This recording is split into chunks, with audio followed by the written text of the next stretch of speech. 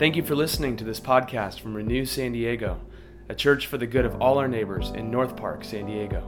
If you're ever in the area on Sunday mornings, we'd love to welcome you. More information at renewsandiego.org. Share with a friend. See you soon.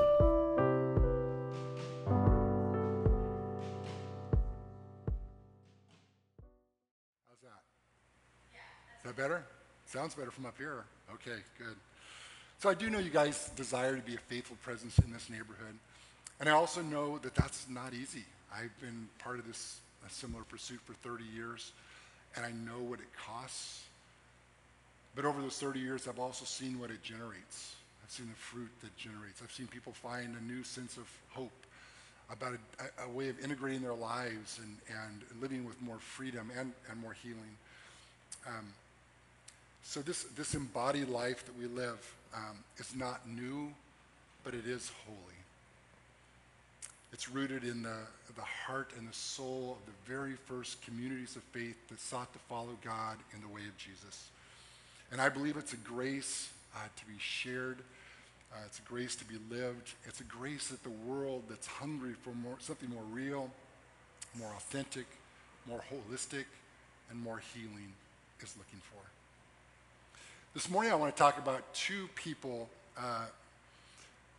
that almost nobody ever talks about. Two people who never had an Instagram feed or a TikTok account. Two people who never hustled to build their personal brand or to be seen by the masses. But two people who truly embodied what it means to live a faithful presence right where they have been planted. These two folks helped create communities of faith throughout the ancient world. They're heroes, though they're silent heroes. And I want to look at their story this morning, not to mimic their lives. That was their life, their lives to live, but to be inspired by their lives, to maybe let their lives ignite our imagination and empower us to touch the world around us. Their names are Priscilla and Aquila. And this morning we're going to hear their story. We're going to hear the entirety of their story. And I'm going to move kind of fast, so stay with me. We're going to take a little tour around ancient world. So the first time that Aquila and Priscilla show up in scriptures is in Acts 18, verses 1 to 3. The 5 passages, they show up 5 places. All 5 passages are printed in your worship folder. So you're going to see all we know about their lives, at least from scripture. So let me read this first passage. And then I'm going to throw a question out at you, so be listening. From Athens, Paul traveled to Corinth alone. He found a Jewish man there named Aquila, originally from Pontus. And Aquila and his wife Priscilla had recently come to Corinth from Italy because Claudius had banished all the Jews from Rome. Paul visited them in their home and discovered they shared the same trade of tent making. He then became their lifelong guest, long-term guest, and he joined them in their tent-making business. So, what do we learn just from these 3 verses about Aquila and Priscilla? I'm going to ask you to respond, and don't be worried that you're going to say something that's like too obvious or too simple, because sometimes really important little details are right there in front of us and we miss them. So just call it. What do we learn about Aquila and Priscilla from these 3 verses? They came from Italy from their band. So they lived in Rome, most likely Rome, and they were tossed out of Rome. In AD 49, there was this edict called the Edict of Claudius, Emperor Claudius. And basically he felt that the Jews in Rome had become dangerous, that they were instigating a revolution. And so he banned all the Jews from Rome. I mean, that's what it says here. Now, Suetonius, the writer Suetonius, actually said it wasn't all the Jews, it was just the Jews, the certain kind of Jews that were banned from Rome. The Jews who were all in on their faith, the Jews who were committed, the Jews who were part of this Jewish sect that followed Jesus as their king. Those were the Jews that Claudius felt were dangerous. Those were the Jews who got tossed from Rome, and Aquila and Priscilla were part of that group. So they lived in Rome and they were tossed from Rome. What else do we learn? They were tent makers. So they had a craft. They made tents. Now today we might say they were in the textile industry. They made rugs and coats and yurts and all kinds of things made from fabric and leather. What else?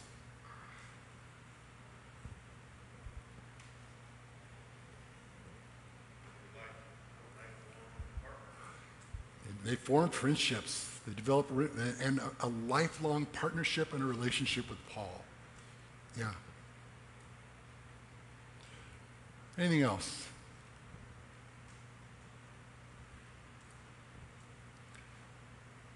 We learned they were Jewish. Well, at least Aquila was Jewish. It says he was from Pontus, which would be up kind of northwest Turkey near the Black Sea, but he had moved to Rome. So we know that Aquila was Jewish. Very likely Priscilla was not Jewish. Priscilla, just the name Priscilla would have not been a common Jewish name. In fact, it would have been a name that you would have seen for people of more social standing, probably a higher education. And as the story begins to unfold, we'll probably see that Priscilla may have even come from money. So now we have this kind of mixed religious couple, a Gentile and a Jew, who get tossed from Rome.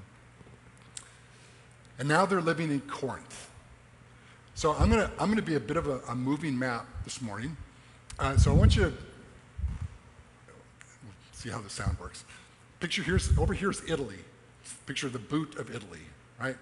And right about here is kind of the peninsula of Greece and Acacia, kind of down the middle.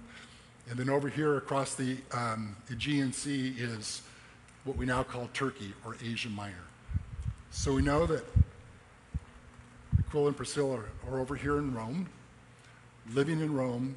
They get tossed from Rome, and they make this long journey from the west side of central Italy, probably got on a boat, probably worked their way down into the Mediterranean, and then up the Adriatic Sea a little bit to the southern tip of Greece, and they're now residing, where the story picks up now, they're now in Corinth.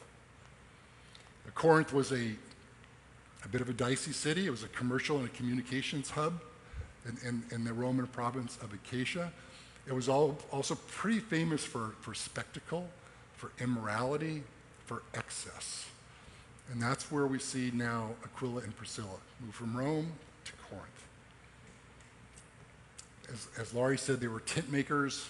They were probably even a bit more. They were probably entrepreneurs. They owned a business.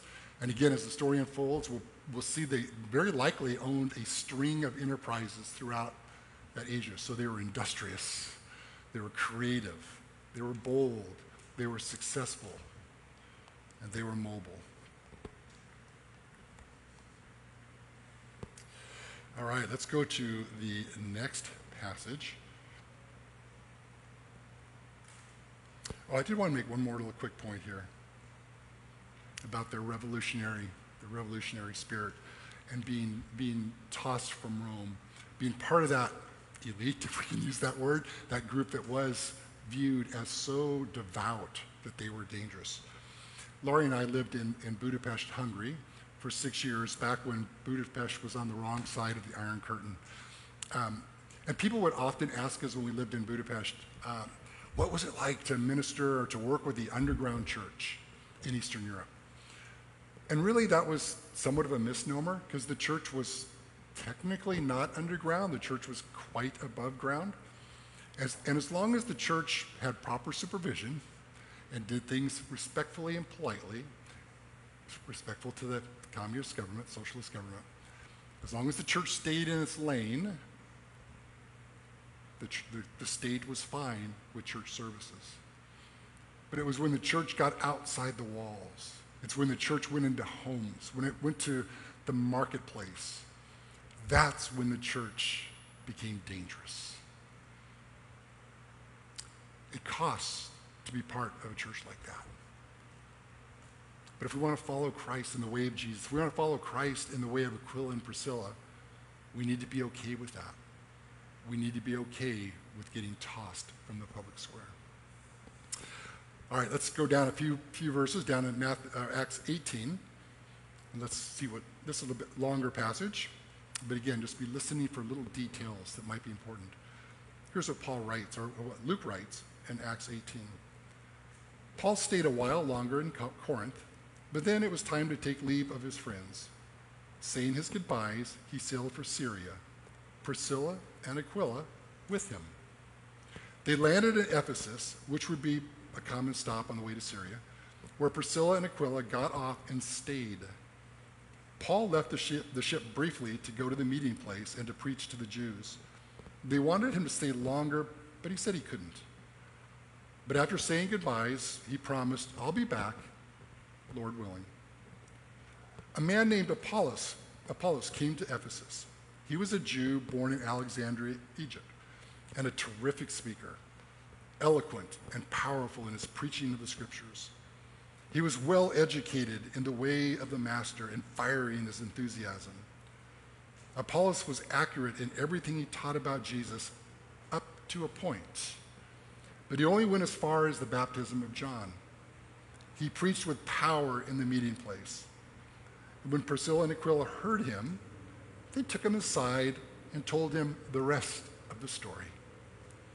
When Apollos decided to go to Achaia province, his Ephesian friends, i.e. Aquila and Priscilla, gave their blessing and wrote a letter of recommendation for him, urging the disciples there to welcome him with open arms. The welcome paid off. Apollos turned out to be a great help to those who had become believers through God's immense generosity. He was particularly effective in public debate with the Jews as he brought out proof after convincing proof from the scriptures that Jesus was indeed God's Messiah. All right, let's just throw out a few little tidbits of information. What do you hear? What do you see in that passage? Again, don't be afraid of just kind of stating some obvious facts. They're important. Right, they left with Paul to Ephesus. So they're over here in the southern peninsula of Greece, right? Italy to Greece. Now they move out here into the Mediterranean and up the Aegean Sea over to Ephesus, kind of on this west coast of what we now call Turkey. So now they're over here. They're making these journeys with no trucks, no cars, no paved roads, no ferries to haul their wagons and the boats across. I mean, these are rugged trips of hundreds and hundreds of miles in a time when travel was difficult and very, very expensive. We think it's expensive now. You had to be wealthy to actually make these journeys. Again, a little indication that these folks, they had some money. They were successful people. So now they're over here in Ephesus. What else? So they're flexible, they're mobile, and they're somewhat rugged. Anything else?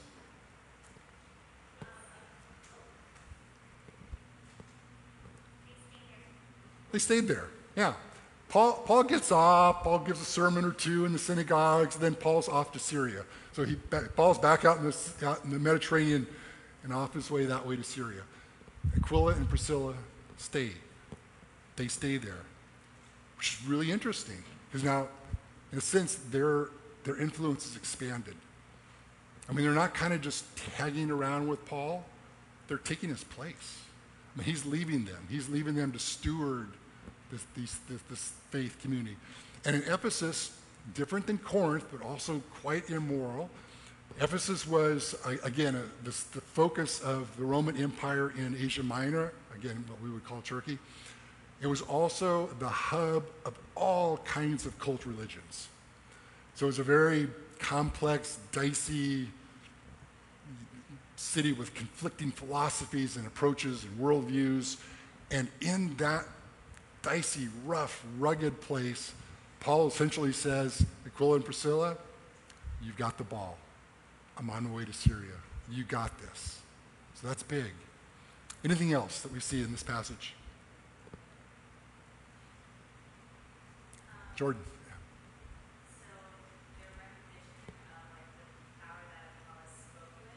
Yeah.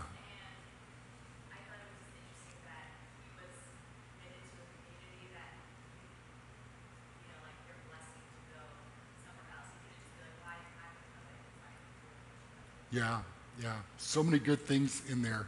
So Apollos comes from Alexandria, Egypt, which was the second leading city in the Jewish world, or in the ancient world, the Roman Empire, next to Rome.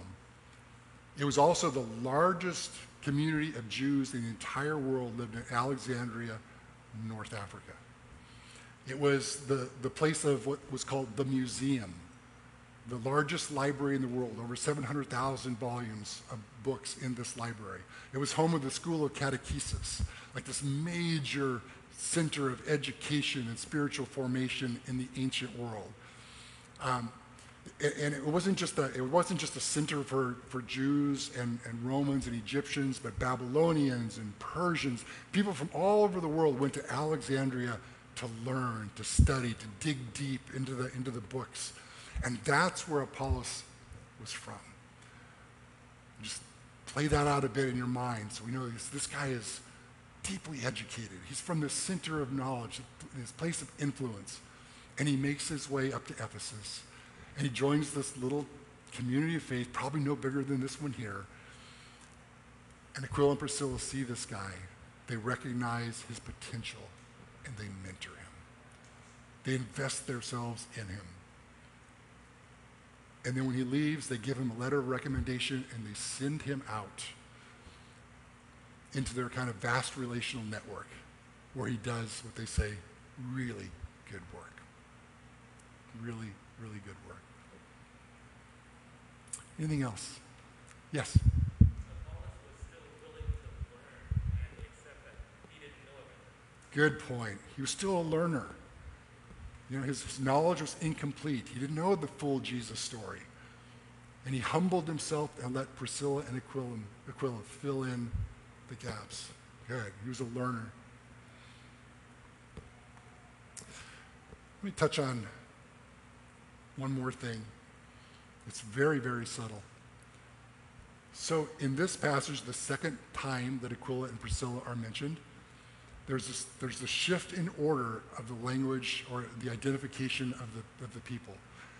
In this passage, Priscilla is mentioned first over Aquila. Again, very, very subtle, but very, very significant. Especially at that time of the world, to mention a woman's name before a man's name was shocking and an honor. And then in the three passages that we're going to get to in just a moment, 2 out of those 3 times, she is mentioned first, indicating that there's probably a bit of a shift of power dynamic, a shift in influence. And I think that Priscilla might, in that couple, Priscilla might actually have been the more influential of the two. And she begins to take this leading role. And she mentors. Try to get back into that ancient world, 2,000 years. A woman is mentoring Apollos, who was a rock star, who was famous, who comes from Alexandria with all of his grandeur and elitism. And it's a woman who mentors him. Significant role that she had. All right, let's bounce to the third passage, Romans 16, 3-4. So Paul is writing to the church in Rome who worshiped under the shadow of the emperor. And this is what Paul writes. Say hello to Priscilla, again, mentioned first. Say hello to Priscilla and Aquila, who have worked hand in hand with me in serving Jesus. They once put their lives on the line for me, and I'm not the only one grateful to them. All the non-Jewish gatherings of believers also owe them plenty, to say nothing of the church that meets in their home. All right, what do you see? What do you see in this Romans passage? Home church. The church that meets in their home. In fact, if you look back at these passages, you'll see everywhere they went, they birthed, created, nurtured a community of faith in their home. What else? Anything else? They put their lives on the line. They risked everything. Donald Miller, author, maybe some of you have heard of him, he wrote this once. It's not necessary to win for a story to be great. It's only necessary to sacrifice everything. Aquila and Priscilla sacrificed everything. They were willing to sacrifice everything, and that caught people's attention. And they were honored and loved and respected because of their willingness to sacrifice everything. At this point in the story, Aquila and Priscilla have become pretty big deals. They're kind of known throughout the ancient world. They're famous, but not because of their roles, not because of their titles, not because of their ecclesiastical standing. They're famous because they risked everything, they opened their home, and they helped people become the best version of themselves. All right, let's go to the fourth passage. Oh, one more thing in that passage. Let's look at it again. Paul writing to the church in Rome. Paul's writing to the church in Rome, and what does he say? First sentence, first couple words. Say hello to Priscilla and Aquila in Rome. Now, they're all the way back, other side of the ancient world. They're all the way back in Rome, where they started. Rome to Corinth to Ephesus, back in Rome. House church, house church, house church, house church. Community of faith back in Rome. All right, now let's go to, I'll stay here in Rome. 1 Corinthians 16:19, got two more short passages. Paul writing from Asia, so Paul's still way over there in Asia Minor, what we now would call Turkey. He's writing back to Corinth, and he says this: the churches here in Western Asia send their greetings. Aquila and Priscilla and the church that meets in their house says hello. I'm going to read that once more, and then I'll just jump right into some observations.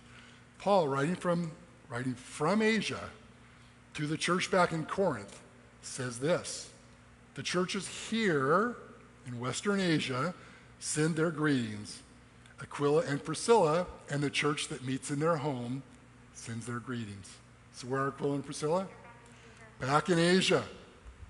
Again, think of these hundreds of miles, oceans, land crossings, no roads, no U-Haul trucks. They're all the way back over here in Asia. And they're with another church meeting in their home.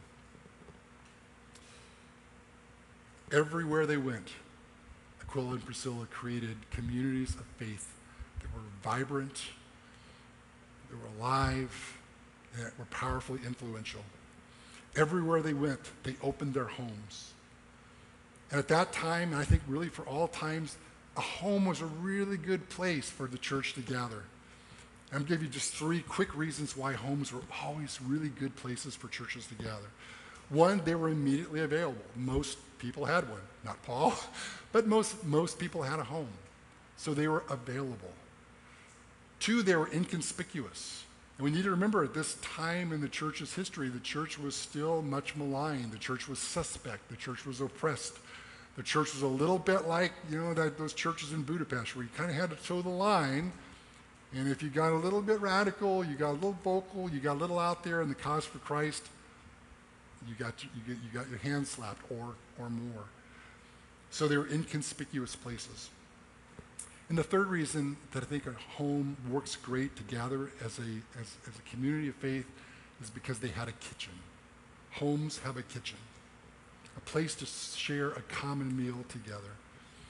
And when we invite people into our homes, when we invite and help create a sacramental space of our homes and help show people a different way of life, a life that we were meant to live,